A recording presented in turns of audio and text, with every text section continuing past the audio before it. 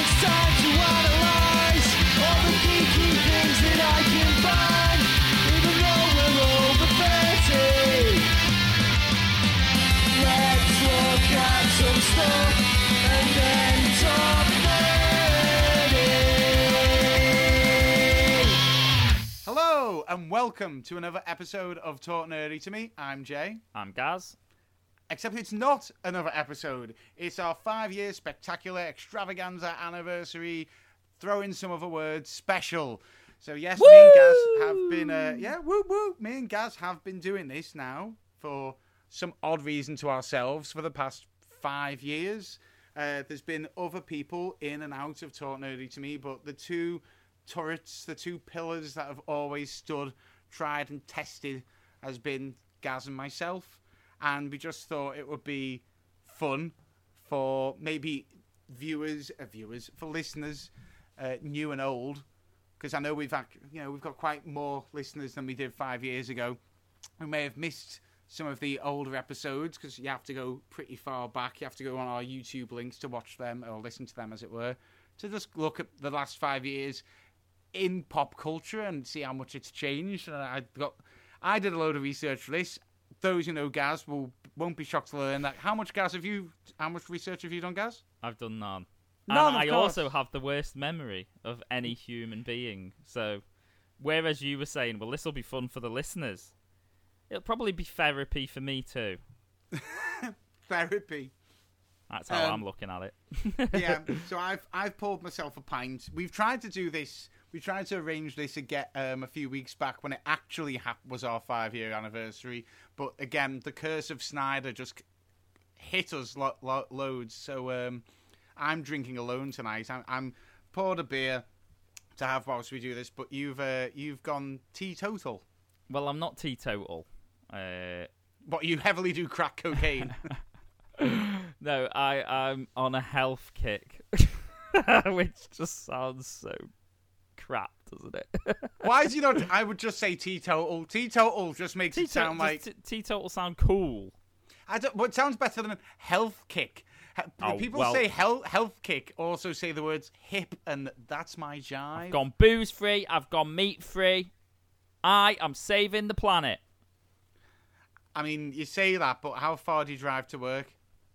I walk to work now, so okay, all right. That was the most kid-like reaction I think I've done in the whole 5 years we've been doing this. I don't know. I'm pretty sure our memory will come back, and I'll.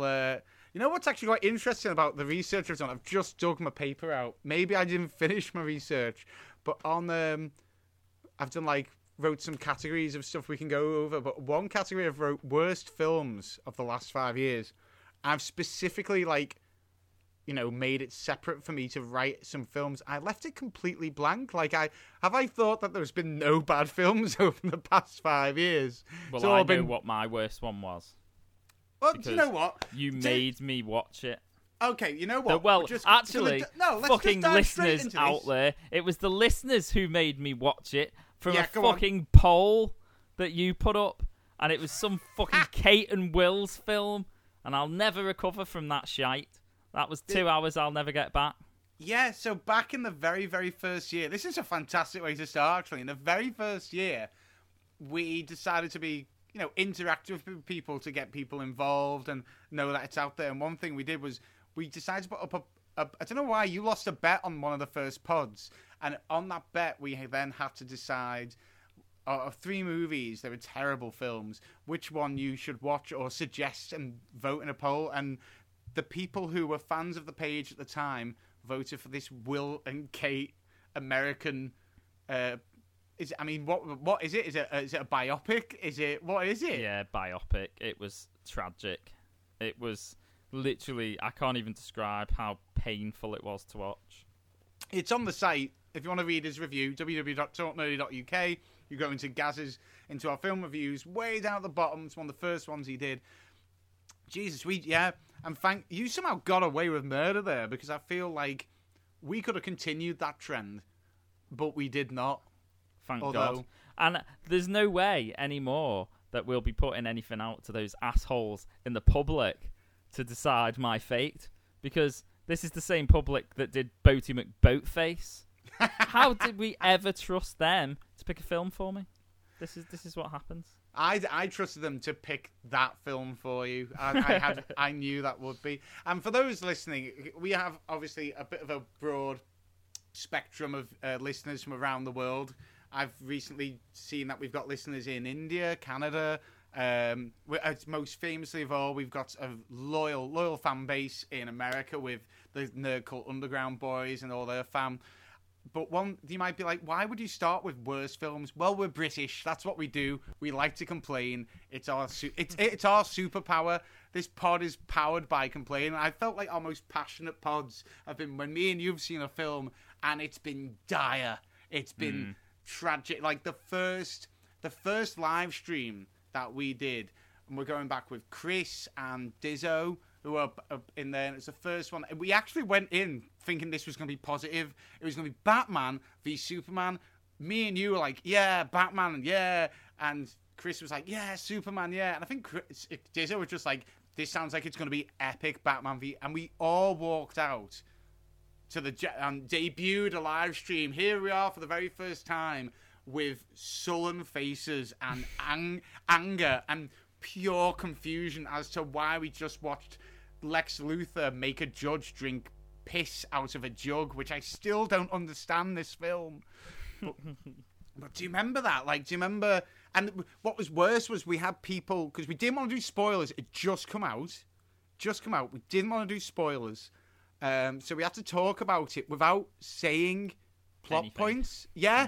And it was so hard. And I remember people put in, I don't understand what was so bad, in the comments, what was so bad? And we were like, we can't say, but it's just fucking... I mean, have you watched it since? No.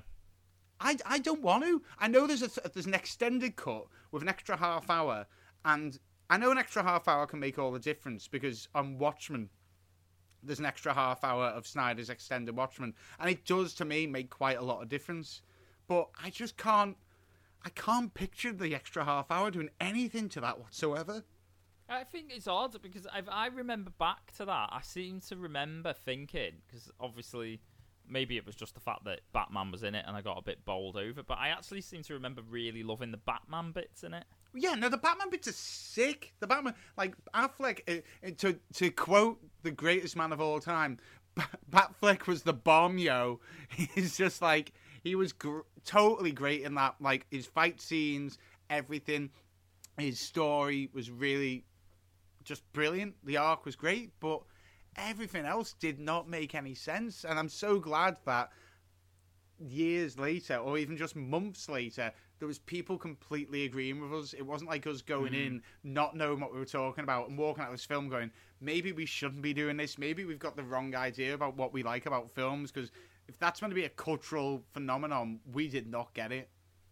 I think that is a good indicator of how poor Batman has been served in at least movies over the 5 years, because we haven't had a good Batman film in all of that time.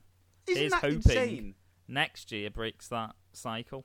But isn't that mad? Me and you grew up with, like, the only superheroes you saw in movies was Batman and Superman. That was it for years. Spider-Man came about when we were teenagers, but in my head, as far as I was aware as a kid, there was only Batman. I only knew of Batman and Superman, no other superheroes. Films, yeah, like, obviously you had cartoons and stuff, didn't you? Like Space Ghost and Birdman.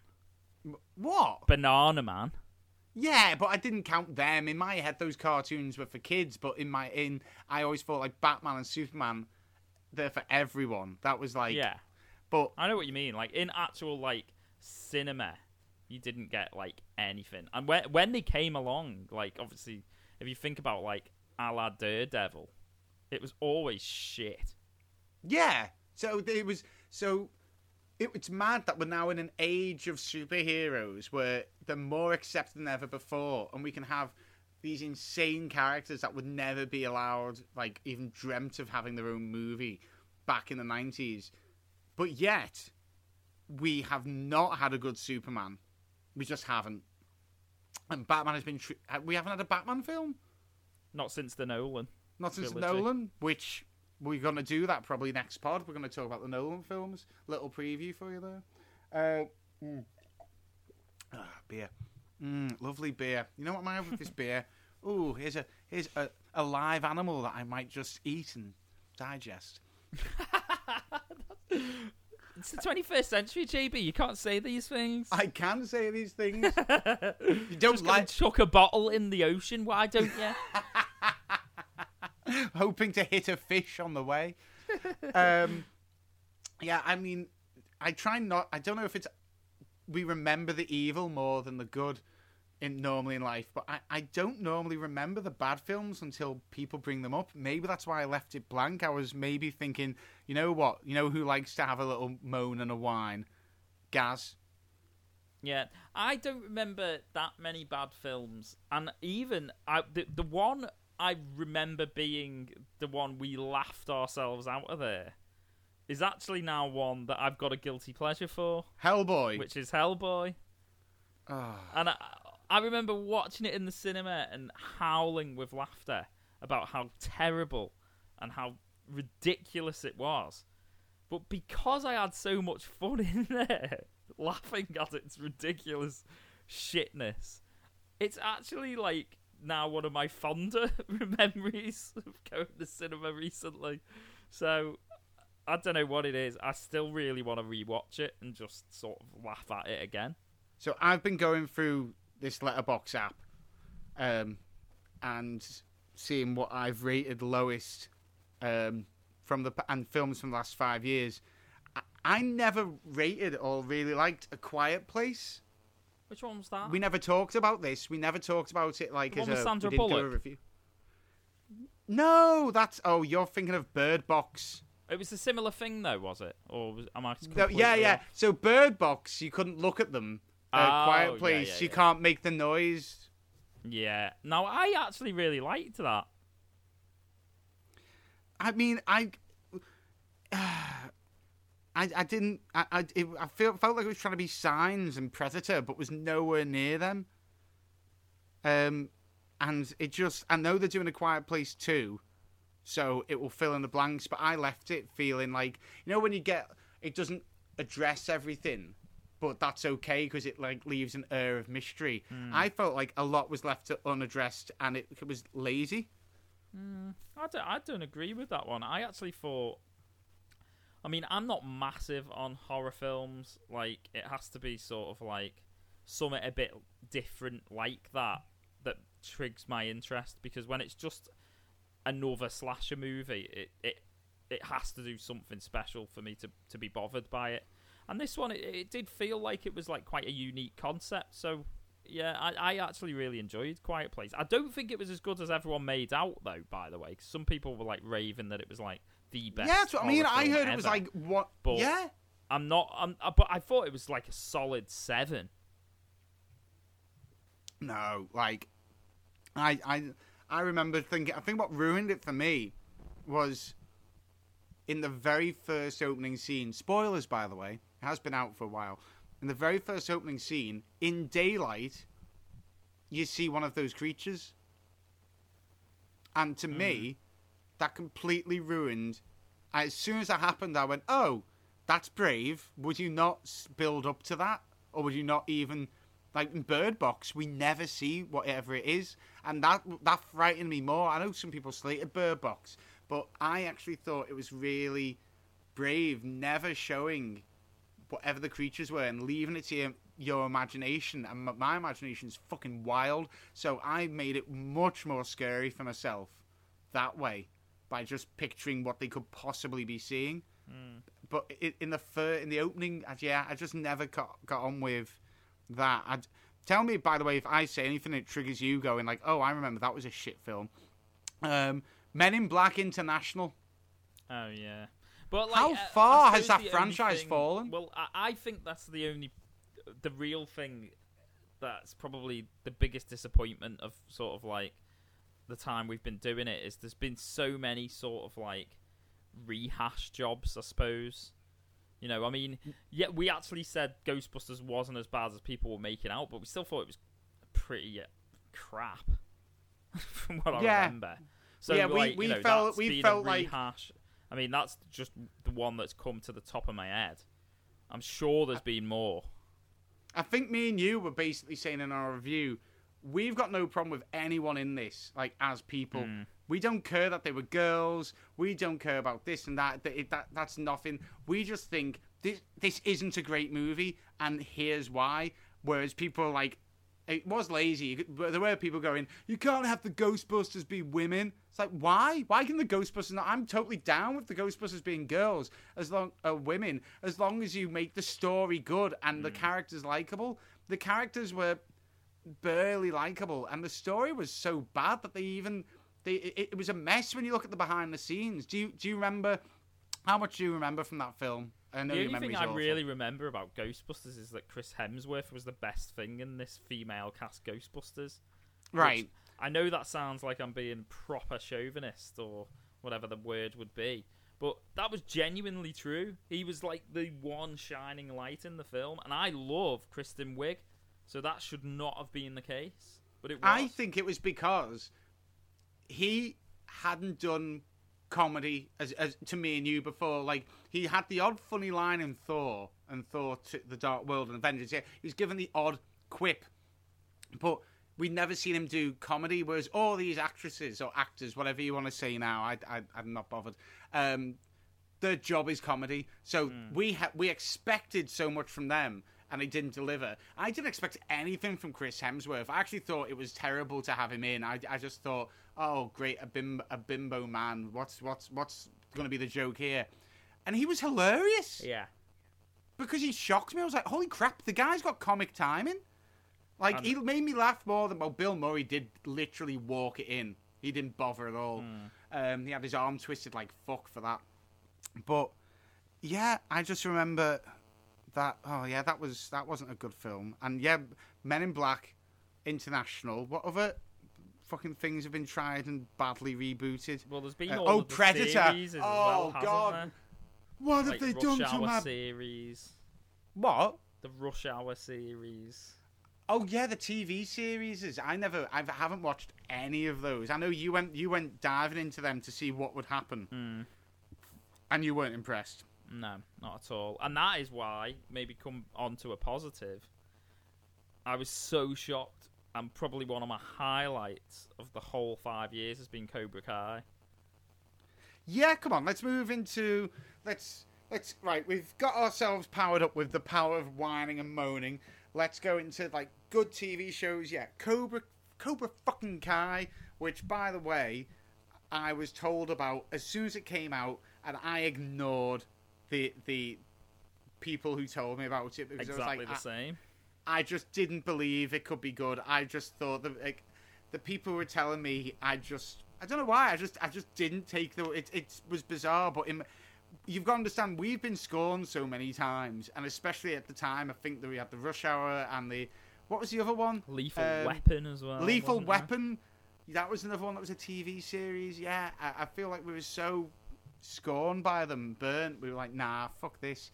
But, dude, even Bibby and I think Pete maybe as well, they've got into Cobra Kai from watching the Karate Kids. They were like, oh, we'll watch Cobra Kai. And they're like, dude, it's fucking awesome. I was like, yeah.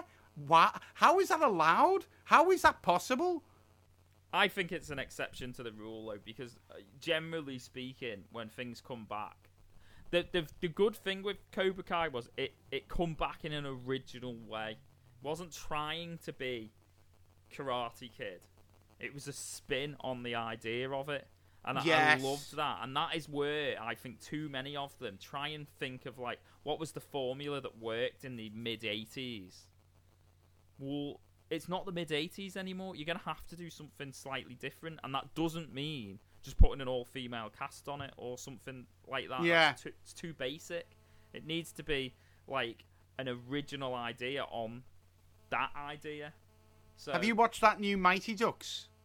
I haven't yet, no. The same person who recommended me Cobra Kai back in the day when it came out, he was really hyped for this. And he told me that he was so disappointed. He said it's clearly aimed at, like, 10-year-olds. Yeah, I did fear the Mighty Ducks one, to be honest. And it didn't look great in the trailer, which is always a bit alarming. I know I don't generally like trailers anyway. Hold on. You watched a trailer without my consent. I'm pretty sure you showed me the trailer, or someone posted it to me anyway. It might have been Chris, actually. Oh, Chris. Someone has had your chance. Pointed this trailer out to me. Because I remember saying, like, oh my god, I can't believe it's actually come back. They should have just left it. But, you know, it is what it is. Things will still get ruined in the next 5 years. Spoiler. Let's have a look. I've got a list of different things here. I'll tell you what. I mean, TV shows. This is the one thing you could take away from the 5 years we've just gone through. Of everything, every single media, I think TV has probably, although there has been some bad TV, there has been some fucking stunning, nerdy TV for us to gorge on over 5 years. This is a 5 years where we've had the birth of Stranger Things. Well, do you want me to go through Mandalorian? Do you want me to go through this list I've wrote down? Because like I went through, like, Eve and I decided to sit down and try and think, because we think the same. Like, TV has become the new cinema, and that's why cinema and streaming is coming to TV, because they've realised, like, we're more likely to sit at home now. But whatever. Yeah. So I've got The Boys, Umbrella Academy, Mandalorian, Dark Side of the Ring, Chernobyl, Sherlock, Game of Thrones, Making a Murderer, The Good Place, American Crime Story, Preacher, Sabrina, The Orville, Titans, Watchmen, Daredevil, Stranger Things, and they're the ones I preference. Like, they all started in the last 5 years, or they've just had series within the last 5 years? Because Game of Thrones is surely older than that. Game of Thrones is older, but what we went with Game of Thrones is, like, it also span off fantasy TV as a whole. Oh, like, right, yeah, I get it. And here's the thing, these things also got really big, like, at least about 5 years ago. Again, Daredevil will probably be another one. Like, by the end, Daredevil was huge, but when it started, it was like, oh, all right. But yeah. Stranger Things is another one. Making a Murderer was in the last 5 years. Sherlock, I think, was on its second series, or maybe by about 5 years ago, or just coming on to its third. But these are series that just exploded worldwide. Whereas if you go back 20 years, the concepts for these, they would have been poo-pooed. There's no way people would have been into this.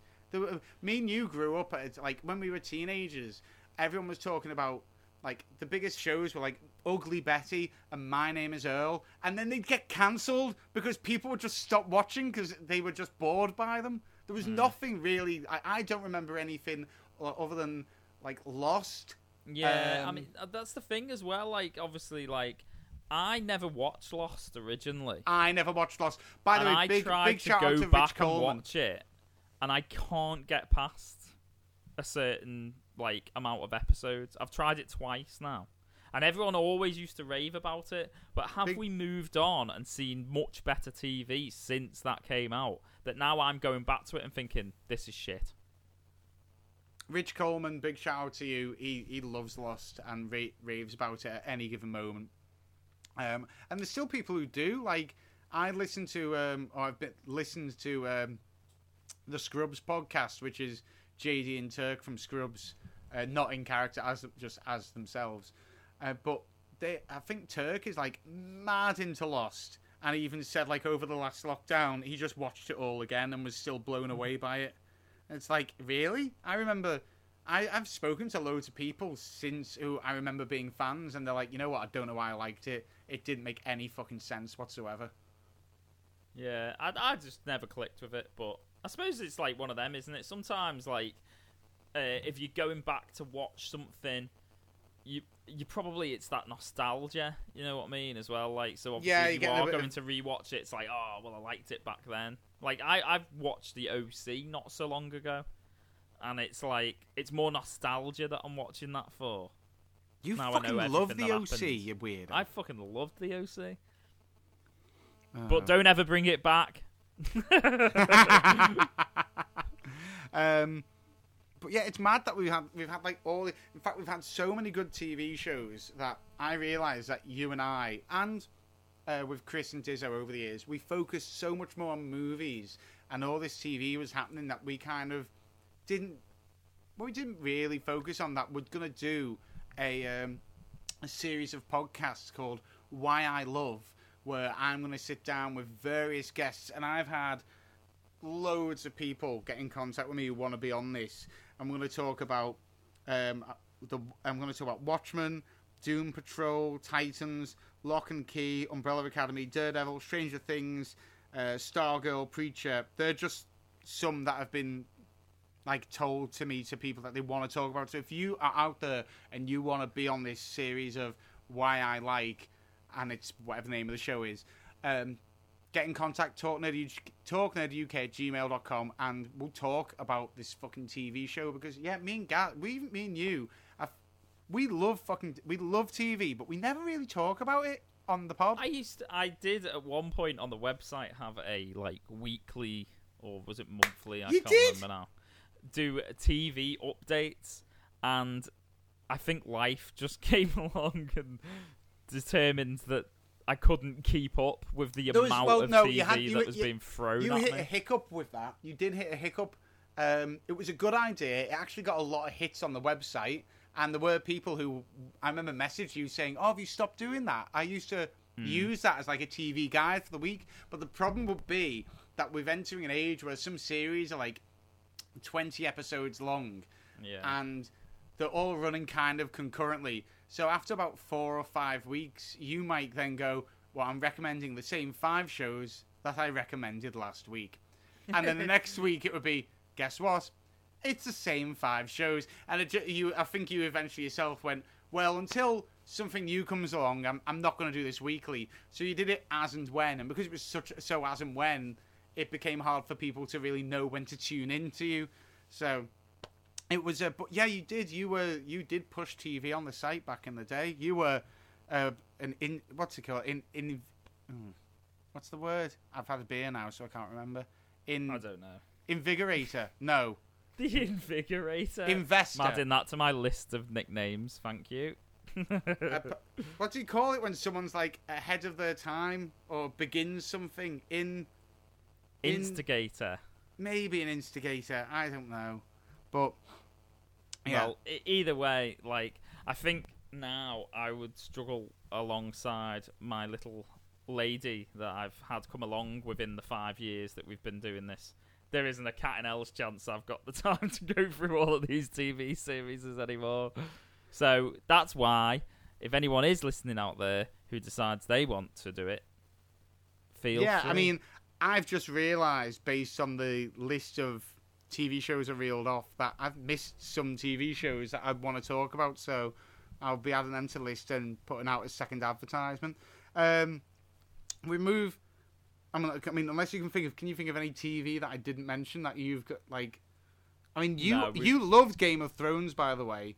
I did, but I never got into it. I tried to. Like everyone else, I think it tailed off towards the end. I know some people will really disagree with that, I suppose. But I did. I think it almost became too safe towards the end. I've never met anyone who disagrees with that, by the way. I don't know what you mean by some people might. I've never met anyone. I don't just mean the last episode. I mean the last 2 seasons. Oh, that is controversial. I feel the penultimate season I've feel heard a lot about. They threw us a big battle every now and then to keep us sort of tickling our balls. But a lot of it was so dull in the last 2 seasons. Right, isn't I was gripped by Game of Thrones. I got into it. I remember everyone talking about the Red Wedding, and that is when I went, "Oh, I'm gonna start watching this show." And I delved right in, and I got up to the Red Wedding, and I swear down, it's still probably one of the best TV episodes I've ever seen.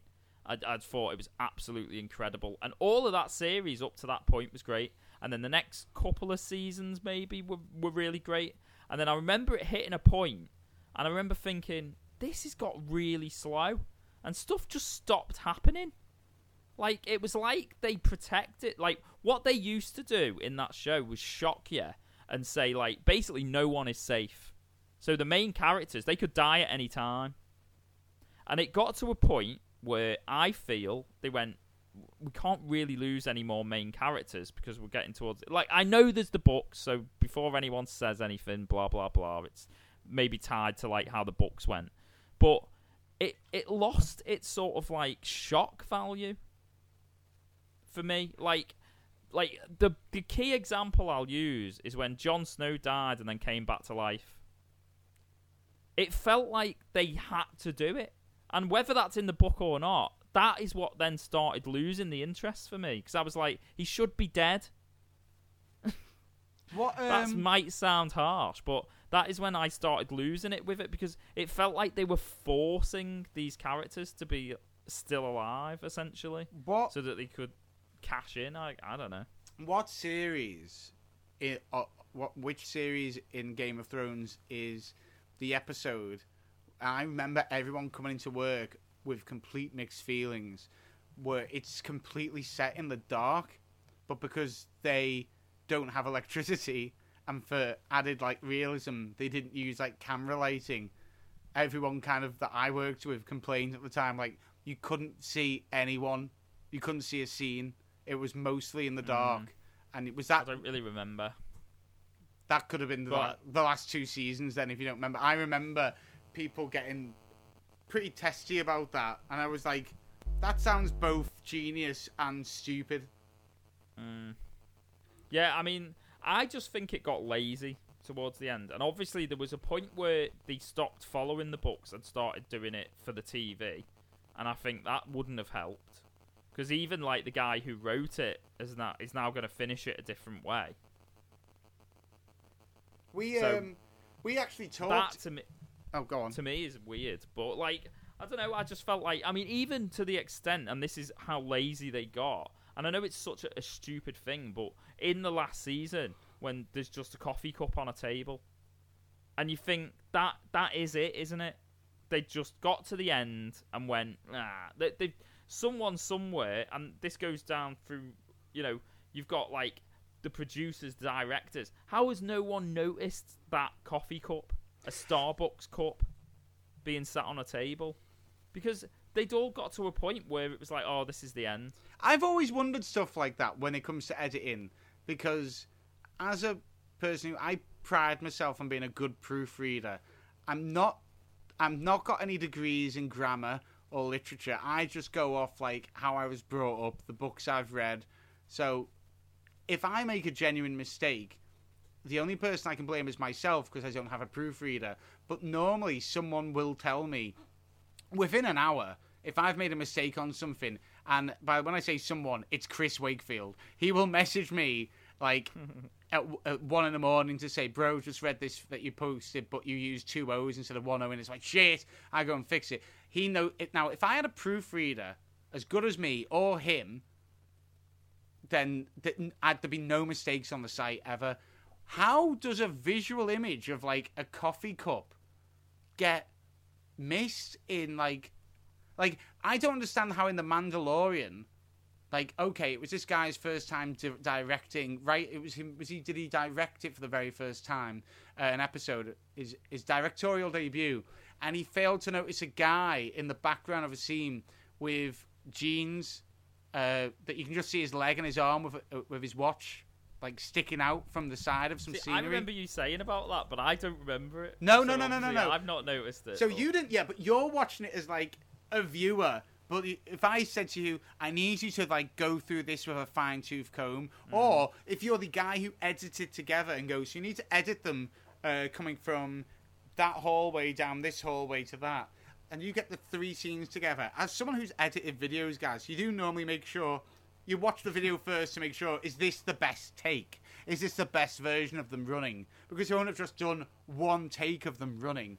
And wouldn't you notice in that one take, well, it does run good, but there's a guy with jeans stood behind him, which kind of takes away from... Well, how does stuff like that get missed? Until it's literally being beamed into 6 billion TVs around the world. How does it get missed? It does seem silly, because like you do think like obviously most of these things would have the camera shots themselves, and then you're gonna have like sort of, you would expect production meetings which go over like certain bits. The director's obviously going to look at the footage and blah blah blah, and then you're going to have post-production. So someone's obviously going to sit through, piece it all together, put it all together, blah blah blah. How on earth through all of these stages? Like, this isn't just like shoot, put it on film, and put it straight together. There must have been at least 5 or 6 times where this has been watched, and not one person picked up on it. It's so bizarre when you think about it. It is. And it gets me riled up, thinking that what's more annoying is it's someone's job, and they're definitely paid more than me, and I'd notice. I would notice. I'm telling you, fucking right now, I'd notice shit like that. But no, instead it's given to the fucking first-hand director's son's apprentice, and you just fail upwards, as they say in Hollywood. But yeah, how do we get onto that? Fucking hell. We're trying to talk about nice fucking things, and we've just ended up getting moany and whiny again because we're British and that's what we do. Yeah, so that's TV. Oh, here we go. Thought this would be a bit of an interesting one for you. News from the past 5 years. So over the years, we've reported on the site and through pods on news. I just think it's quite interesting the things that we've had to deal with, me and you, like, and as the public, like, have reacted, and we've had to watch, and memes and GIFs are made and whatever. But I wrote these ones down. Spider-Man joining the MCU. I feel like was one of the first big ones where we were like, what? James Gunn getting fired. Do you remember that? When James Gunn got fired? Oh, yeah. That was a big one. Batfleck and the Snyder Cut. So when Affleck was announced as Batfleck, as being Batman, and then the whole Snyder Cut movement, which we've talked about. Do you remember at one point they were going to do Men in Black meets Jump Street? I don't remember that. Do you not remember that?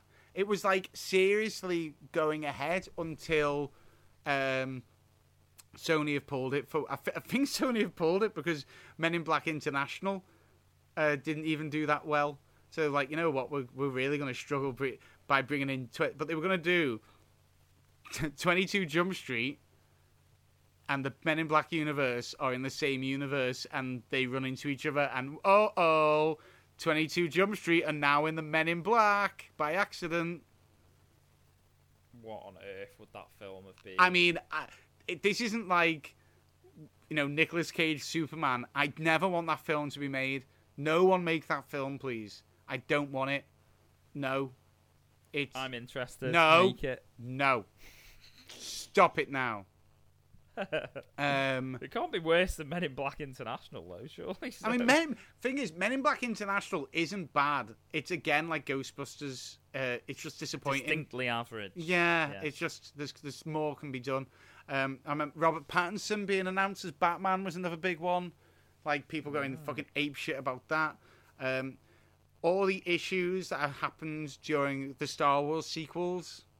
Like, firstly, like, Han Solo dying, spoilers, and then the whole Last Jedi thing, and then the whole directors arguing, and J.J. Abrams being brought in to save the sequels, and did he really save it? That's been literally our entire arc of Talk Nerdy to me has been those fucking sequels. I mean, that's the weird thing, isn't it? Like, obviously, what's happened within 5 years, it's such a defined period of time. I'm going to just Google in that some period stuff. of time, we've had all of those 5 Star Wars movies. Is that right? I'm just going to Google some stuff now. I'm sure I did some research on this. And Star Wars... Because did we do the original... We must have... Did we do a Force Awakens pod? Let me just Google. Force Awakens came out...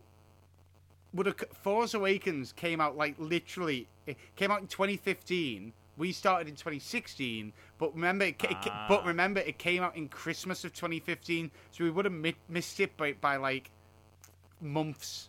Just months. That's all. That's why we didn't do it. Right. I'm just going to Google something else, because I just want to, for my own peace of mind, what year that came out. Daredevil, I knew it. So Daredevil first season came out in 2015. Again, we just missed it. But isn't that mad? Because I remember writing about the second Daredevil season, I think. Yeah. So that would make sense. But isn't it insane? Like, in my head, Daredevil, it's 10 years ago to me, because it's been so long. It's like Daredevil's like took over my life. Like, I'm getting a Daredevil tattoo. It's like at one point. It's like the best comic book character ever. He's overtaken everyone. I've got loads of comics by him.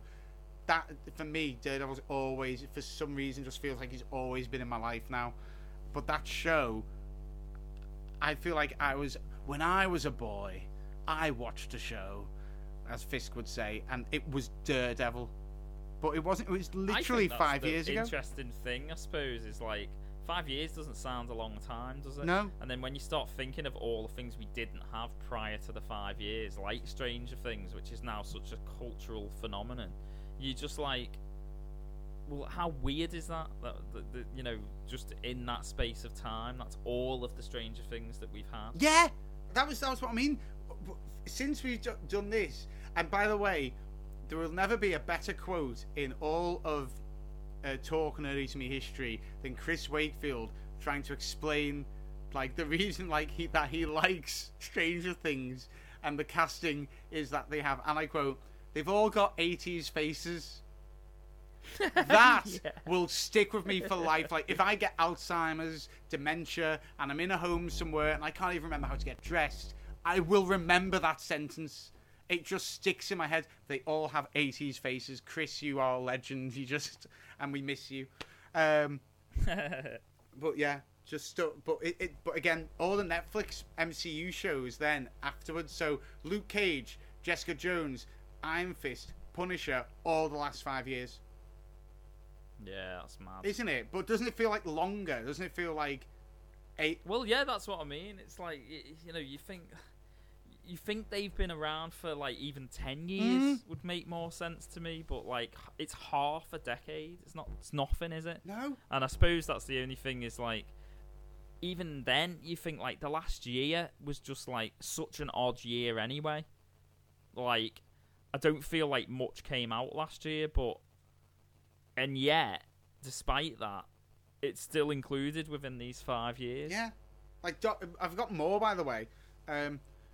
Doctor Who announcing a female doctor. Again, big one. And one which I think is a bit mad. In the past 5 years, we've had Solo, the Star Wars movie, came out. There was such a backlash about it. It killed the Obi-Wan film. And then within that time, we're now going to get an Obi-Wan TV series because so many people realised what a mistake that was. 5 years is a long time in film and TV. Like, a lot can fucking happen. In the time Talk Nerdy has been around, the Obi-Wan Obi-Wan as like a concept has either been a film or a TV show, has been conceived, died, and then come back. That's mad. That's just mad to me. I think it's weird because obviously we've spoke about TV. I don't think it necessarily, and there has been good films, but I don't think the last 5 years have been as kind to movies. And I think there's been some great movies. I've got a list of movies. One of my favourite Marvel film would have been within the last 5 years. My favourite ever Marvel film was in the last 5 years, which was Thor Ragnarok. Oh, yeah. So, it's not all bad. But what I would say is I think there's been a big lull in sort of movies generally. Okay, well, I think there's been far worse. Like, not that it's like it's just full of bad movies, but I think there's a lot more like average movies. I find myself even more rating more movies like 7 and 8 than I have ever done before, and not many of them get to 9, which is, I think, is quite sad. No, but do you not think I'll challenge you that and say go back another decade, and whilst there are films you rate 9, there'll be less films you even rate 7 or 8. You'll rate them 4s and 5s. and further back again the 90s. I reckon I feel like there was a much more. The 90s were brilliant. No, it was I feel like isn't it like there's a famous year? Didn't we decide like 1998 or 1999 was literally the worst year in cinema history? Park. 1994, you've got Batman Forever. It's not a great starting argument. 1994, you've got The Lion King. Yeah, but we decided. Within the 90s, you've got loads and loads of films. Okay. I think Waterboy. No, shut up. Right, you've got that classic of our time. You've got the Medulla Oblongata. Fuck's sake. No, I think back then films were like either a 9 or a 4, but now you've got films that are either a 9 or a 7. Or a 4. No, don't be silly. We'd have to go back. We actually did do a podcast a long time ago where we did the years of films. I remember doing that. I'm sure that was me, you, and Chris, It's called The Years of Our Lives. It's a 2-part podcast because it took about 3.5 hours to go through the years of our lives because you and Chris are fucking old. But I remember that being quite a fun one to do, just purely on the basis that for once I had to do some research, and going through all of sort of like the key films in like certain years and stuff was like, it was interesting to sort of see. And I remember actually thinking that what was going to happen was all of the good films were going to be sort of like in the 80s, and then it would sort of dissipate from there. But I remember getting up to like some of the 2000s and stuff and going like, bloody hell, there weren't half some bloody films in these years when I never expected it. A re-listen, because I might get do part 2 on that and get the knobs in and get Bibby, Pete and Hagrid to do it, and me and you just watch them like argue it out. because we've done it, we've served our time, but see if they can come up with the best films of their lives. I think though that, interestingly enough, that would have been probably 2016, maybe 2017. And what my theory is if we went back and sort of did the update to the years that we didn't get to, I think that's when we'd look back and go, oh, I'm struggling now. And if we then lined up all of the ones before it, this is what I'm saying. I don't think it's been as strong for films generally. I think there's been some great films, but I just don't think overall it's been as strong. I decided to write my top 5 favourite podcasts we've ever done. And there's technically 6. So it's not a top 5? Yeah. Then? So you'll see why. So in no particular order, Hellboy. That was a funny, talking about that Hellboy film that was an experience in and of itself. The prequel trilogy, which was essentially 3 podcasts, but the Fantastic February prequel spectacular, which we did would you believe that was 2019? We did that. In Dead Crafty. Thank you again, Dead Crafty. Go check them out in Liverpool. Great bar that just let us sit there and get absolutely wankered. Just literally been voted the best independent craft beer bar in the UK, by the way. Did it? Well done, guys. I mean, that's what I'm not saying did it shock, like, really. That's fantastic. It really is, like, the location, the atmosphere. And yeah, no, well done. Fucking awesome. The Nerdies in general, what a concept. That was your idea, the Nerdies, I feel. It was. I have my moments. You do have your moments. You sometimes do bring something to the table. The biggest disappointment of the last year is that we haven't had a Nerdies. It has. Fuck you, pandemic, you bastard. Films of a Lifetime was what it was called, and I've wrote that down. The Superman Lives podcast, I actually thought was really good. That was a really enjoyable one. Yeah, that was, I think, purely because, like, I remember you telling me about that, and I was just baffled by the fact I'd never heard of it, or even the idea of it. And I think just, like, going into, like, the films that could have been was just such a, like, fun idea, yeah. I guess. It's so full of potential. And then I didn't count this because it's kind of like, is it our podcast or is it theirs? But back in the day, we did a crossover, me and Chris, with Comic Crypt, which is now Nerd Cult Underground. All these podcasts, by the way, you can go over on talknerdy.uk, go back, you can check out them all.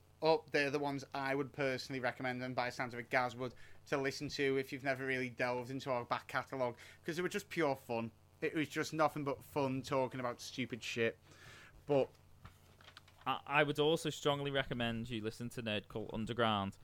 I always used to enjoy it when they mentioned me, and then I loved those 5 minutes. I think they're doing something. I'd sit there and I'd be smug as fuck, going. They've been quiet of late because I think 1, pandemic, 2, I know Leo has had like his 500th child,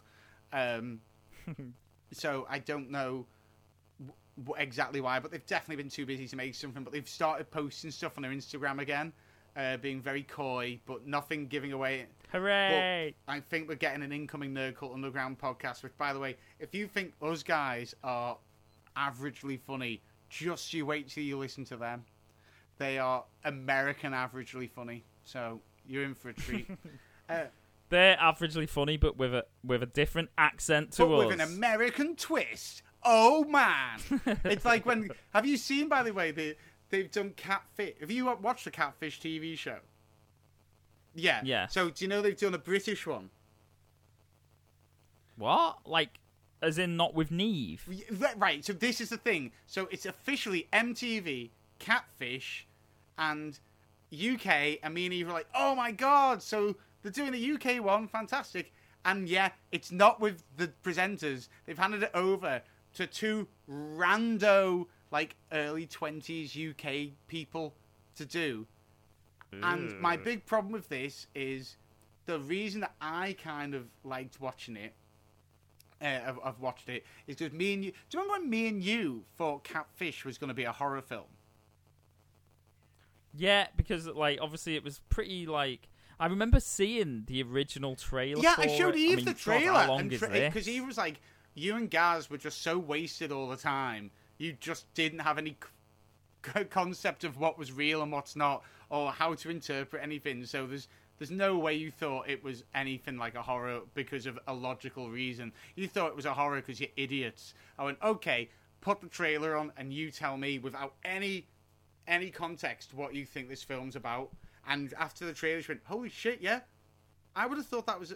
I remember thinking it was going to be like a Blair Witch type thing. It's like, they say things like, do not research this film before you go. The twists will blow your mind. And it's like, it's just about some guy dating... I remember me and you watching this going, well, it's probably not going to be that person.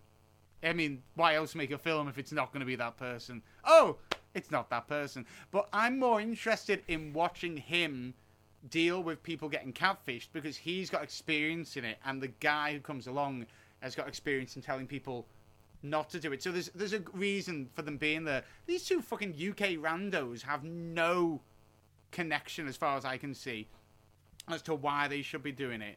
Why did I start? Why did I start talking about that? I haven't watched a UK one. I don't know, but Catfish. I mean, I haven't watched it much in the last 5 years, to be honest. But that is some good trash TV. It is good trash TV. That's all I'm gonna say. It's really. I like how it's filmed as well because there's a camera crew following them, but they've got just GoPros and they use mostly the footage from the GoPros. So I feel like the camera crew are just unnecessary. Yeah, that's. I just, you know what has happened in the last 5 years, what we can talk about, is the amount of telly has obviously, like, grown beyond belief. Like, obviously you've got Netflix, you've got... I was about to say, we've covered this already, but you're talking about, like, your ways of taking it in. Yeah. Right, okay. So, well, no, not necessarily that. I was just going to say, like, but the amount of, like, weird shows has increased, like, unbelievably. Like, there's programs about glass blowing, floral arrangements. Do not knock the great sewing. Don't knock the floral arrangement one. I enjoyed that a lot. I knew you would. I did. But do you know what I mean, though? Like, where have we got to as a society when we're watching shows and it's a contest on people No. things. I think that's... Oh, you're getting confused. One of the biggest cultural phenomenons of you and I growing up was the Generation Game. And the Generation Game, for those who don't know, was a show where Bruce Forsyth would have two teams of families come on, and they would have to meet someone who had a skill, like pottery. They would show within 2 minutes how to make a pot, and those teams would then have to divvy up and use what they just learnt in 2 minutes to just go full on, waist deep into that skill and make the pot. And it would be funny for people to watch because these people have no idea what they're doing, and whoever did the best wins. We like seeing people fling themselves into a skill. I think the most unusual part of TV right now is game shows like, for starters, I'm watching something like this on Gogglebox, which is weird because I'm watching a show about people watching a show. But those game shows where it's like, have you seen Can I Sing? Oh, like the Masked Singer. No. Yeah, so the Masked Singer is a good example. Masked Singer, I just don't get that. Why do you give a shit? No, I don't give a shit who's... And now there's a masked dancer. Yeah. I mean, again... It's like, who gives a shit whether he's wearing a mask and he's dancing? I don't care who it is. Oh, it turns out it's Lenny Henry who can sing. Wow. Who would have thought that someone who works in the talent industry has a grasp of singing? It just doesn't... I don't get it. I'm not really... Yeah. It's crap. But, it's crap. But have you... No, but Can They Sing is one where... There's Can They Sing where they bring them out and there's like 3 people and you've got to guess one of these can sing, the other 2 can't. And then you see them lip sync the song that they claim they can sing. You know they're lip syncing. They've said this isn't them singing. And then you've got to pick out of their looks alone and how well they lip sync it, who do you think can sing this song? Oh, this sounds fucking horrendous. Right? Like, I remember we were watching it on Gogglebox and I said to Eva, I don't understand this. There's no skill to it whatsoever. It's pure pot luck. There's no way you can get this right without knowing the person. Another one is Guess My Talent. And it's the same thing. They bring out 3 people or 2 people and go, one of these is a wrestler. Which one do you think is the wrestler? And you get to ask them some questions. And then you've got to just guess which one do you think is the wrestler. Oh, it's not as good, is it? No! Like, just general telly. It's no Strike It Lucky. Bad, it's no Big Break. No. Gone are those days of Bully on a Sunday. Going back to films, I'll give you some films that I think might make you change your mind about the past 5 years, okay? To see where we've come and think about, like, before 5 years, would we have had these films? The animated Spider-Verse film. Okay? I don't think we would have had anything really like that 10 years ago. All the DC animated films, I'm quite happy with them. Like, when I say all of them, I see the majority. I think you've watched a lot of them and gone, huh, that's actually pretty fucking sweet. Yeah. Deadpool. Yeah. Infinity War / Endgame. Joker. Yeah. Civil War. No, you've lost me on that one. Shut up. Right. You watch your dirty little mouth right now. I do really like Civil War, but I don't look back as fondly on it anymore. I don't know why. Because you are very bad at looking back fondly on things. I obviously I enjoyed it, but I think it was maybe I don't know. Maybe I just need to rewatch it. Maybe I'm just overshadowing it. But I remember Civil War because that was Captain America Civil War, wasn't it? And I've never liked Captain America. Well, you've got bad taste. And I still don't. Okay, we'll move on. 3 Billboards. Right. Oh yeah, that was. But the reason I mentioned people that's a random film to mention. I've put 3 Billboards / independent films like that. Yeah, That is true. To be fair, there's been some absolutely stonking, I remember Captain Fantastic being absolutely amazing. These are all the films that I put forward for the nerdies, and then on the night of the nerdies, I get Gaz go and fucking do one because we've never seen it. And then 2 years down the line, you all watch it and go, "It's fucking Boss Mate, that film, innit?" And I'm like, "Fuck off!" All I'm gonna say is it should have won the Nerdies 2 years ago. I don't know if it was Nerdies 2016 or 2017 when you brought Sing Street to the table, and me and Chris just went, "What film, mate? Oh, you got no chance." And then 6 months later, we're like, "Dude, that's like one of the best films we've ever seen." And you're like, "I fucking told you, that's why." But yeah, Three Billboards is a good example. Nomadland has just come out. I've not seen that yet, but I'm hearing, again, great. It is really good. It's not... I wouldn't say it's like... This is my only concern with, like, sort of the last year in particular. Maybe that's why it's overshadowing my 5 years a bit, because my memory is so rubbish. But the last year in particular has been weak. And even usually what I'll do is I'll look at sort of like Golden Globe nominations and Oscar nominations, and I'll sort of rewatch all of the ones that have sort of been nominated at least. And Nomadland, it is a clear winner, but I don't think it's a strong category. Like, a lot of the ones around it that I've watched, I've not been that impressed by, and that's quite a shame. What about? But we're in a pandemic, so let's let everyone off. Well, I've got you on this topic then. I think it'd be quite interesting. At the time of recording this, the Oscars have just been of 2021, and there's a bit of controversy over Anthony Hopkins winning Best Actor for his part in, is it The Father? Yeah, The Father, yeah. Over Chadwick Boseman, who was in, I don't know the film. What do you know of? It's something. Ma Rainey's Black Bottom. I've not seen either of these films, I'll be honest. Ma Rainey's Black Bottom is really good. But I feel like Ma Rainey's Black Bottom was on Netflix. The Father, I think, was just a completely independent film. And a lot of flack has come from... There's obviously some people saying, like, there's various reasons why Chadwick Boseman should have won it, and Anthony Hopkins winning it is a bit of a snub. But do you think if, like, Chadwick Boseman had been alive, this would have been even a conversation? And I'm only saying this because a lot of the arguments I've seen people say is, but no one's even seen The Father. And in my head, I'm like, that's irrelevant, because it's an independent film, and there's tons of great films that the mainstream don't see. And I'm sorry that The Father was not on ITV2 for you to watch, but that's irrelevant. It's all about whether the film was good, and I'll be the judge of that when I watch both of them. But I think it's just dead odd that when last year Parasite won, that was a Korean independent film. Why the fuck are people using that as an argument against The Father? Have I missed something?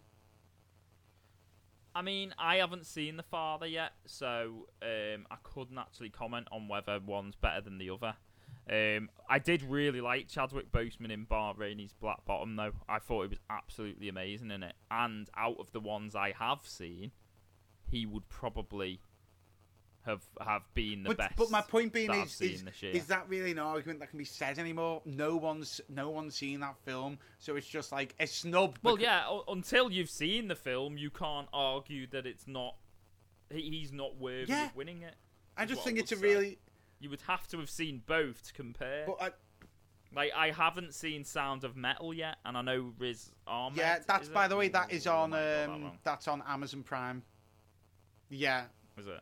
I need to watch that one. And that one, again, is one that I keep getting told is really good. Yeah, really strong. I'm going to watch that. Acting in it. So, again, I can't comment. But I think... This is... I think sometimes it's like... people like look at things and go, well, that should have won. But unless they've watched every single film, they can't comment on it. Yeah. So... it's just such a non-argument. I mean, the only thing I would say is I have seen every single one from the actress role. Oh, yeah. So, obviously, I have seen every film that's in there. So, you've got Nomadland, Ma Rainey's Black Bottom, United States versus Billie Holiday, Pieces of a Woman, and Promising Young Woman. And I would say Frances McDormand is definitely the winner of that. But I can say that because I have seen all of them. Okay.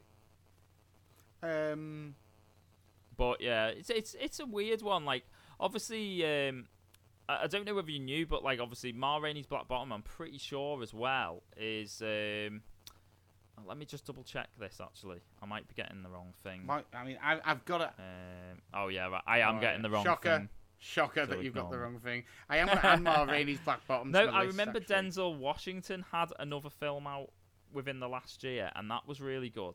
And I don't, if you remember me raving about a film called Fences, not so long ago. Yes. And that was like one of my favourite films of that year. And there was another one come out not so long ago, I'm sure. I can't find it now. Let me see. Was it also starring what's his name? Who you like? The Denzel. Does it also star the Denzel? Well, it was supposed to be. He got sort of like a deal with, it's either Netflix or Amazon Prime or something, to do essentially like 4 of his own directorials. And obviously Fences was the first one, right. I believe. And absolutely amazing. And the second one is either due very soon, and I just can't remember the name of it, or it's sort of like has already landed. But anyway, I've waffled on. But one of the best films I've ever seen, and that was within the last 5 years. If I continue this list of little things I did, I might as well carry on. Korean films have actually gotten quite big in the past 5 years, so Parasite being one of them. Train to Busan is another one. I just feel like there's a lot more... what's the word for it? People are a lot more open to watching foreign films now. Whereas back in my day, Jesus, I actually went to say that then. Shoot me in the fucking head. That, like, it was mad to go, oh, there's this film called Amélie. It's French, but it's getting a bit of a buzz. And it's like, that was seen as being pushing the envelope. That was like British people watching a French kind of sexy teen movie, as it were, a little bit sexy arty teen movie, but they are literally just, to an American would probably think, well, that's like me watching someone in fucking North Dakota watching a South Dakotan film. There's hardly many mileage between it. Why is that so mad? But now I'm like looking, keeping my ear out for any film, and if it's in whatever language, I don't give a shit. Yeah, I've always tried to watch like because I did the I mean, this is ages ago. I started watching, like, you know, there's like the top 250 rated ever on IMDb, and I pretty much watched most of them, but the only ones I have got left are all foreign films. But that's mainly because, like, I can't watch them back to back. I have to have like gaps in between, and then I've just forgotten about it. But I've watched loads, to be fair, like of like all the like classic old like sort of like Japanese martial arts films and stuff like that. I mean, I do genuinely, like, one of my favourite ever films. It's one of my elite 10 out of 10 clubs, which I don't know, for anyone who's not aware, I've only got about 10 to 15 films, I can't remember the exact count at this point, that have actually ever been rated 10 by 10. I'm pretty harsh with that rating. And one of them is a French film called Intouchables, and it is absolutely phenomenal. If you've never watched it, you should watch it. There was a really bad, within the last 5 years, actually, shit American adaptation of it with Kevin Hart, and I can't remember what it's called, but it is fucking dire. Oh, wow. I've never even heard of that. Like the Kevin Hart even version, but... Yeah. Well, the Kevin Hart version wasn't called Intouchables. It was called something ridiculously. It was called Kevin basic. Hart Live at Madison Square Garden, and it's nothing like that film whatsoever. But I can't recommend Intouchables enough. It is absolutely one of the best films ever made. Another thing I wrote down, because it's a personal favourite of mine. I know it gets slated for a bunch of reasons. I don't give a shit.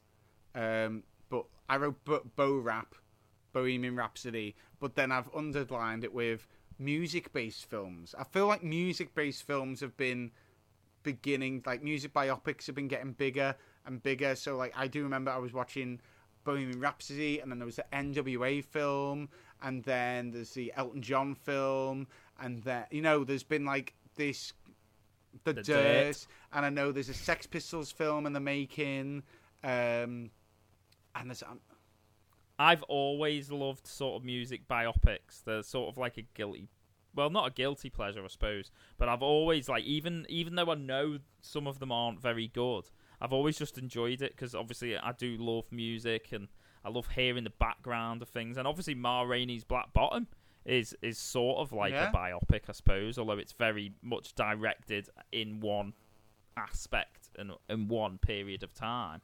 But yeah, I love stuff like that. Like, I'm fascinated by, like, sort of real life people and how they got to where they are and stuff like that. I just think it's that tap into more of that, Hollywood, please.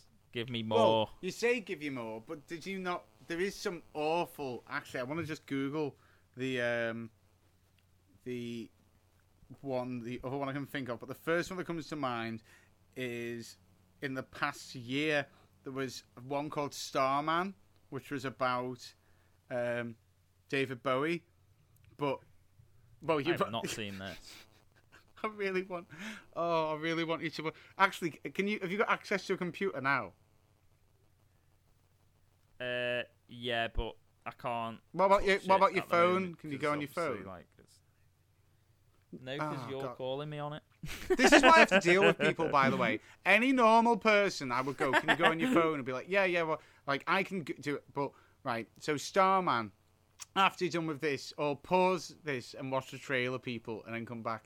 But Starman is a David Bowie biopic, which stars a guy who looks nothing like David Bowie, sounds nothing like David Bowie, and guess what? David Bowie's family did not give permission for any of David Bowie's music to be used in the film. Right? This sounds awful. I'm gonna watch it. I'll tweet out about this. The other one, and it's amazing how often this comes out. This happens. So there's a film called Jimmy, All Is By My Side, and it actually stars Andre 3000 as Jimi Hendrix, who, by the way, is the best part of this is the casting. That's a brilliant casting choice. He looks the spit of him. The problem is, again, Jimi Hendrix's family did not give permission for any of his music to be in this film. And how do you have a music biopic without any of the music by the person? So what? You're telling me there's a Jimi Hendrix biopic where they don't play Jimi Hendrix?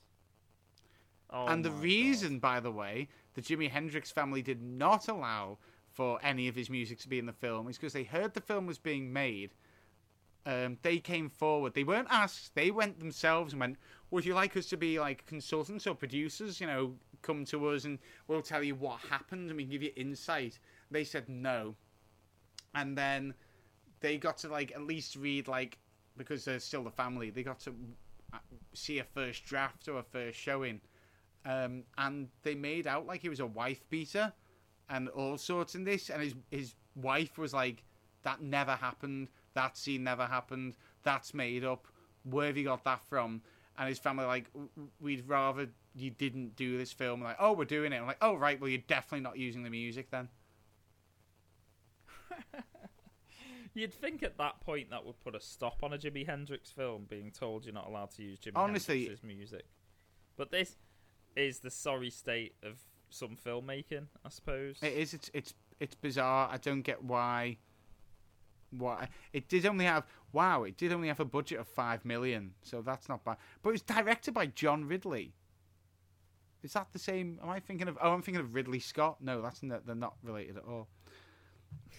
yeah, probably very different. But yeah, I just thought music-based films are getting bigger as well. Which again, go back 10 years and you've got Jimmy Always By My Side and stuff like that. So yeah, there was that. And the only other list I've got is quite a depressing list almost. So I'm trying to think. Is there any like last 5 years? What's like have been some prolific moments in the last 5 years for you? Do you reckon like that we? I think definitively, I could say my top thing that has come out of the last 5 years is Stranger Things. I think that is the highlight. I just think not only is it just boss, but it is something just uniquely new and nerdy. And I think that's the thing. Like, obviously, The Mandalorian has been amazing. Jon Favreau has done exceptional work. But it's a continuation of a franchise. Getting Star Wars back to exactly. So it's not something that you could just go, this is just brand new. And yes, okay, we've had The Boys, we've had Umbrella. But again, they're based on adaptations. They're but it's not as culturally like. It's so widespread. Stranger Things. It's been so amazing to see how popular it became. Like, I remember, like, I can remember the moment I got hooked on it, and it was off a 10-minute teaser trailer before it came out. And I remember thinking, oh my god, this looks like the best thing I've seen in years. And it was literally the first 10 minutes of the show. Just the first 10 minutes of the first episode. And I remember going mental about it. And then, obviously, when it actually hit, I was just amazed it was actually as good as I thought it was going to be. And obviously, we're now, 3 seasons in? Still so strong. Yes, it has had a bad episode. But most of the episodes have been exceptional. I mean, as devil's advocate here, the only thing I would maybe say, and you probably have a good argument back at this, is it not a nerdy franchise, an original nerdy franchise, that relies on knowledge and other nerdy franchises to exist for it to exist itself?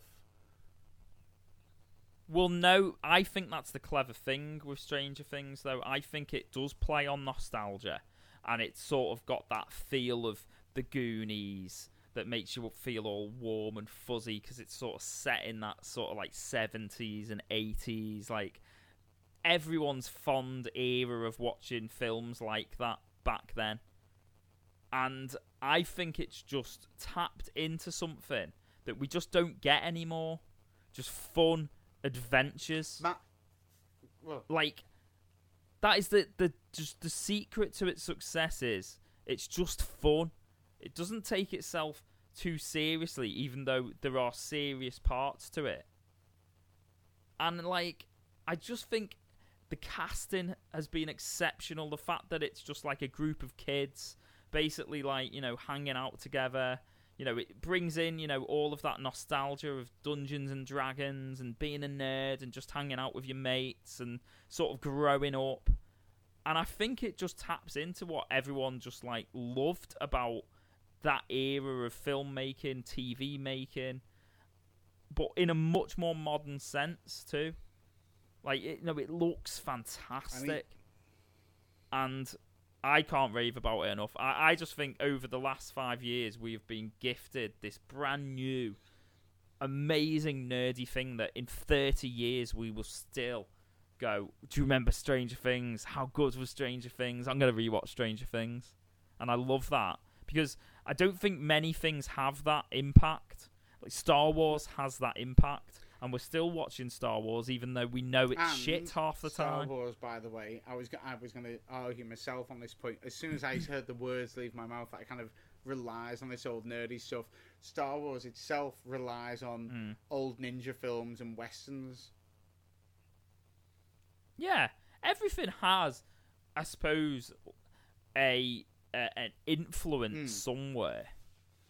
I mean, even Lord of the Rings has got its own influence. Tolkien was, like, obviously influenced by what had affected him in war, and, you know, sort of, yeah, exactly. But, you know, like, everything has its you know, acorn that grows into a tree, I suppose, and whether that's, you know, like the Winnie the Pooh, like, guy obviously just had these toys in his, you know, house or whatever it was, and managed to conjure this world out of it.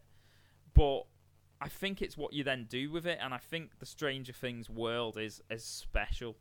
I just, like, I can't rave about it enough, and within the last 5 years, I can't think of anything that, like, matches that impact. I mean, I like how that's what you were going to say, or did say, and my answer was going to be, in the past 5 years, the pinnacle for me has been seeing you at a Comic-Con for the first time, awkwardly, like, when the cosplay, when they did the cosplay thing, and you just being completely politically, well, not politically incorrect, but being, like, completely inappropriate, and just being like, you didn't know that half these people were going to come out essentially half in the buff, and be like, bloody hell, they're showing a lot of skin for just, there's kids round here, what's going on? And I'm just like, no, Gaz, that's the costume the person wears in the game. You're like, I know, but gee, I mean, there's a lot of skin on show here. To me, seeing that was like watching you at a Comic-Con was like Alan Partridge at a Comic-Con. It was just that to me will always be both a weird highlight and a low moment for going. I shouldn't have brought Gaz to this. He's like not just a fish out of water. He's just a fish out on the outer rim. A fish that should be in water, but is about 100 million light years in space, floating around, going, "What the fuck is going on here?" Because Comic-Cons are weird, and I do miss them, but they are weird, and I think, like, I remember you coming back.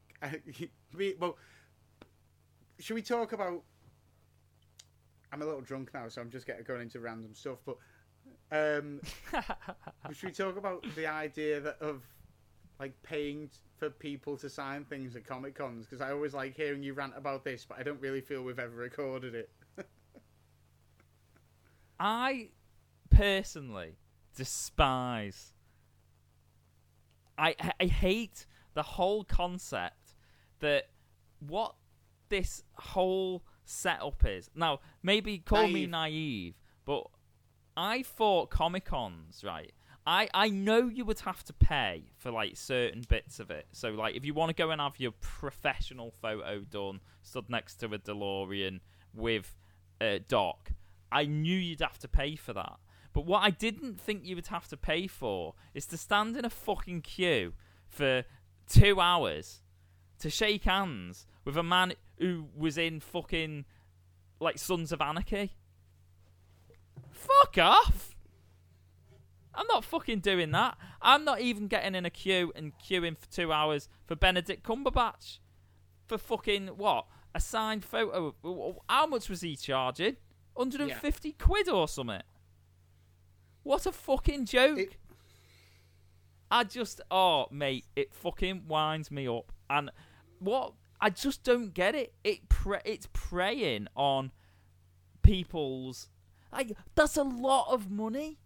That's a ridiculous amount of money. You don't even get anything other than a signature and a picture. I want all of your fucking films, Benedict, and all of Sherlock for 150 quid. Mate, I can't deal with it. And obviously, like, when I went to the London one, and I had no idea it was going to be like that. I just thought you would just get in a queue and queue for an hour, and then you've done your time, essentially, and then you'd get to the front, you'd get your little moment, like, you get a little selfie, and you get your signature on whatever you wanted, or whatever it is. And as soon as we got there and I realised what was going on, I was just like, fuck this, I'm just going to go and hang out fucking with the cosplayers, basically. But I'll go and be the cosplay correspondent and just took loads of footage of the cosplayers because I just refused to get in queues. So much so is I really wanted to meet Pamela Anderson. Who wouldn't? But I just waved at her from afar. And I got shoved by her bouncers because I nearly walked into her because she's so tiny I didn't notice her and I was on my phone. So a bouncer full on shoves me out the way. And I was like, looked up to, and I thought I was just being shoved by some rando. So I went to like go, what? And like get in a fight essentially because I thought something was starting. Looked up and there's 6 guys in suits who were all like double my size. And I thought, well, I'll let them go.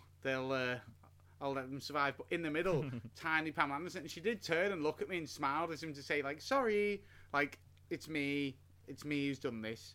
I've only paid for 2. I've paid for 2. One was what you just said, to meet the doc.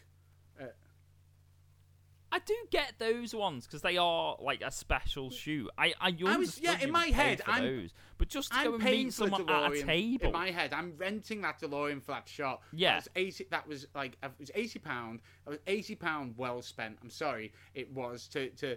I've now got a shot of me and the doc on the DeLorean, and I can't afford a DeLorean. They're $20,000. So where else am I going to get one? So if you were to tell me that I'm going to get a shot with fucking Dr. Emmett Brown, Christopher Lloyd for 80 quid with a DeLorean, hells yeah, that's fine. The only other time I paid was when I was in a queue to get I've got a Doctor Who comic with Paul McGann on the front, and he was at this Comic-Con, and I wanted him to sign it. I had a press pass, and I know with a press pass you can sometimes get away with getting them to do stuff for free. And as I got closer, I realised he's not doing this for free because the way he was talking to people. But when I had a look, for him to sign my comic was £10. I thought, £10. I was like, you know what? For that £10, that will turn my comic into being worth like £30, £40. So fuck it. And it's framed now. It's framed on the wall, signed by him in a lovely. He even picked a silver marker specially for it so you can see it perfectly. And he even stood talking to me for a while to let it dry. He was a lovely fellow. Bit blunt about how he talks about some parts of Doctor Who, but whatever. But it is. I can live with £10. But you're right, £150 like for like a photo with John Cleese. £150 is insane. It's like, it's just too much. It's too much money, and it is literally extortion in my head. I don't care who you are.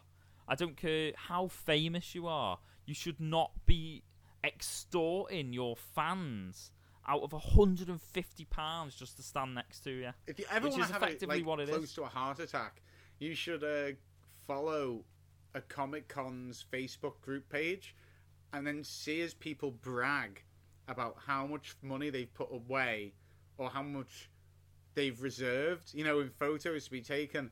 And it just makes you physically sick that people are. I've seen people. I've gone. That's a low, but still a 5-figure number that you're spending. That's insane, man. I look. It's not for me. I know some people will have worked hard. That's what they want to spend the money on. That's fine for them. But I just think it's disgraceful. My favourite bit of London Comic-Con was actually just going out and getting trashed in London. I sodded off and disappeared into the night. You just wandered off into the night and somehow made it back. Meanwhile, me and Chris are sharing the same bed, which I don't know why we did, because if you'd wandered off in the night, I would have happily shared the bed with Tom, because Chris snores so loudly, and this is rich coming from me, but he snored so loudly, and I kept hitting him in the back to stop him, and whenever he turned around to see, if I was hitting him on purpose, I pretended to be asleep. So he just thought his review of me was, "Oh, JB was a nightmare to sleep next to last night." He kept punching me in the back. He was like, "No, you fucker, you kept snoring." I remember waking up and obviously Tom, who's not on the podcast, is just one of our friends who also happened to come with us, just saying, "Dude, who are all of these people in these photographs you've posted up?" And I was like, I have no idea. And I'm pretty sure we were supposed to be going to the Comic-Con at 9 in the morning, and I'd scrambled in at 6:30. We were, and we did. Always professional. It was a professional day. There was some, I wrote down things I'm looking forward to, as the world opens and over the next 5 years. And I went to Comic-Cons and I thought, you know what? I'm truly done with them. I think as a channel, as a person definitely, but as a channel, I feel like I've got everything I can possibly. For those who don't know, it's very weird. We get press passes, so we get free entry, and we are essentially given free entry to cover a Comic-Con extensively, make it look good, or they want us to make it look good, but there's no reason why we wouldn't, because it is at least a fun experience for myself and Chris. But it is odd how also badly treated you are, because you would think the press pass would open up some avenues, but it actually held us back. So like there was like a good example I'll never forget is both Dean Cain, Superman from Superman and Lois, and the guy who plays Wong in Doctor Strange had no I've had a low queue or no queue at all, and we shouted over their agent to say, do they want to do an interview for the pod? You know, we're clearly press pass. Here's our business card. You can go on our website, you can check. We're not like an anti-Dean Cain site. We're not an anti-Wong website. Just give it a quick check. You'll see there's nothing there. It's purely good fun. We've got press passes. We're here to just advertise and make everyone here look good, including the Comic-Con. And we got no's from them. And it was when I said, can I ask why? They went, because you press. Meanwhile, there's people who have paid to come in, and they'll queue up, and they might not pay even to have. They might just bring some for Dean Cain to sign for, like, again, £10, but he'll give them all the attention in the world. And I'm not saying that's wrong for him to do that to those people. By all means, if you're paying £10, give that person attention. But it does sully the idea for you of like, well, why would it? You telling me the way I get this? I sort of, their argument is like, well, I'm doing this for the fans, and it's like, well, we're fans too. It just so happens we're such good fans. We're such with a dedicated website. Fans. We've based an entire I'm putting it in quotations, business model, if you want to call it that, around this, and we're just going to do some completely free promotion. I mean, Lou Ferrigno, by the way, I want to point out Lou Ferrigno, what a guy. Totally got it. Was like, yeah, you come, you talk to me, you get a free 5 minutes with me, you get a photo. What else can I do? He couldn't do enough for us as press. Mr. Motivator is another one. There's people who get it, but you're just shocked when some people don't get it. And this isn't me complaining, being privileged and being like, oh, I should have deserved that.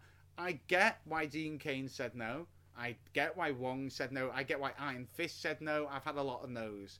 But it does kind of, those collective no's all gather together and go, you know what? I'm done with Comic-Cons for now. I can't. I remember doing, obviously, a sweeping shot of the Comic-Con, and some fella putting his hand on my phone and saying, what you doing? I was like, I'm press. And I'm taking a sweeping shot of the room, if you don't mind, sir. And he was like, well, you actually taking photos of all our clients? I was like, that's sort of the fucking point, dickhead. I'm documenting the Comic-Con. And he was like, well, no, you can't do that. You need to pay for photos. And I was like, what's the point in a press pass? But some of these people that you're documenting, again, I'm doing the quotations you can't see, are like, this guy played the stunt double of a guy who was one of the X-Wing fighters who died immediately in Star Wars. You know, it's like some like C-list of a C-list of a D-list character. And we're being told that their agent's like, no, we've got to protect the identity and the public. It's the oddest thing, but I'm done with them. What I'm looking forward to the most over the next 5 years, and I hope this makes people look forward to us a lot more in the next 5 years, is I wrote down more of the nerdies. So you are going to get more once we can do it again, we're going to do the nerdies, but we're going to do ideally 2 nerdies a year. We're going to do a nerdies at the end of the year, about the year, but then we're going to do a nerdies which is with a bit of a difference. So we might do one where we do it about a year that we've never done before, like a random year from the 80s, and it's the same topics, or we do one about the topics in general, or a genre of film, just to kind of nerdy like, look they back. are popular, people like them, they like to get involved, and I'm just going to try and double it up, see what people reckon. Another one. Well, it's an excuse to come off the wagon, isn't it? Only burgers will be served at these fan film pods. So we've said me and Gaz are going to watch fan films because there's a lot of them. I'm going to do podcasts about them, reviewing them, going into were they good, were they bad, what they could be improved on, and recommend it because there are some mad fan films being made now. I just did a quick review of one with Chris on Chris's Comics for a Batman one, which was very interesting, and I do want to talk about it with you, but that's something to look forward to. And also, in the past year, you bought a green screen, didn't you, Gaz? And I did. The potential of me and you with a green screen is fantastic. It's immeasurable. The amount of stuff you and I could get done with a green screen. And by the way, I'm not. People might be like going, "Is he being dirty?" No, I'm not being dirty. I'm being nerdy. I'm just saying. Gaz and I have had many a conversation where we go, "You know what would be a funny skit?" And then we've talked about a skit, and we can't do it because you're not got the budget, the props, whatever. But with a green screen, the sky is not even the limit. Space is the limit. And there's be quite a few things that we could get done with all that. I've just... Yeah, we'll smash that. Once we're allowed in everyone's houses again. Exactly. I mean, by the way, I've done this entire pod staring at yours and Vicky's Christmas gifts, which is insane because it's going to be May in a week. Yes. It's going to be Christmas in it's gonna be fucking May. Summer. So how lovely. I think that's, unless you've got anything else to add, I think that's a good place to wrap up, to be honest. Yeah, not really. I just hope for the next 5 years, really, that we do get some more, like, proper good, nerdy things to just gorge on. You know, like Stranger Things, it's come from nowhere, essentially, and now it's, like, just part of the fabric of being nerdy. So I suppose, what can we expect in the next 5 years that's going to make us feel like that? There are some mad films. You know what I should have done? I should have really wrote down films that are going to come out in the next 5 years to give us an idea. But we know there's going to be some mad Spider-Man. Marvel have just basically laid everything out. DC... There's loads of Marvel, loads of Star Wars. Closed. They're not revealing anything because the last time they revealed something, they did about 10% of that. They didn't really do it. But we are getting to this... We might have a good Batman in the next 5 years to talk about. We might JV. even have a Daredevil in the MCU, which I'll be gushing over. But we've gone... I think the difference is 5 years ago, Batman v Superman was like... the first thing we were doing. Star Wars was starting again. The MCU was like 2/3 of the way in and just beginning to kick up, and we're just beginning to explore the possibility of, rather than just having an Iron Man film, Hulk, we were just exploring what we can do with comics. And we're now at a point where like anything is possible. A comic is named and they are adapting it.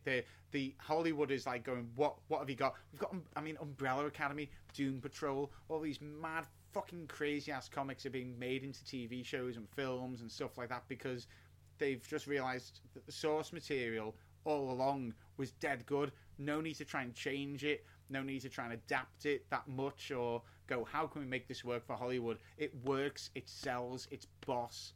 And over the next 5 years, I think it's mad when people say, oh, it's going to go like the way of Westerns and we're going to get tired. We'll get tired if they just go with the bare basic, but there's so much experimental shit out there. Jupiter Rising, that's all I'm going to say.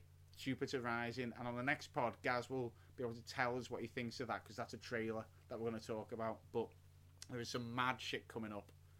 And yeah, the next 5 years will be great. So, thank you for joining us. It's been lovely to look back at the last 5 years, and I hold up my drink now, Gary, and say to another five. Thank you. Right.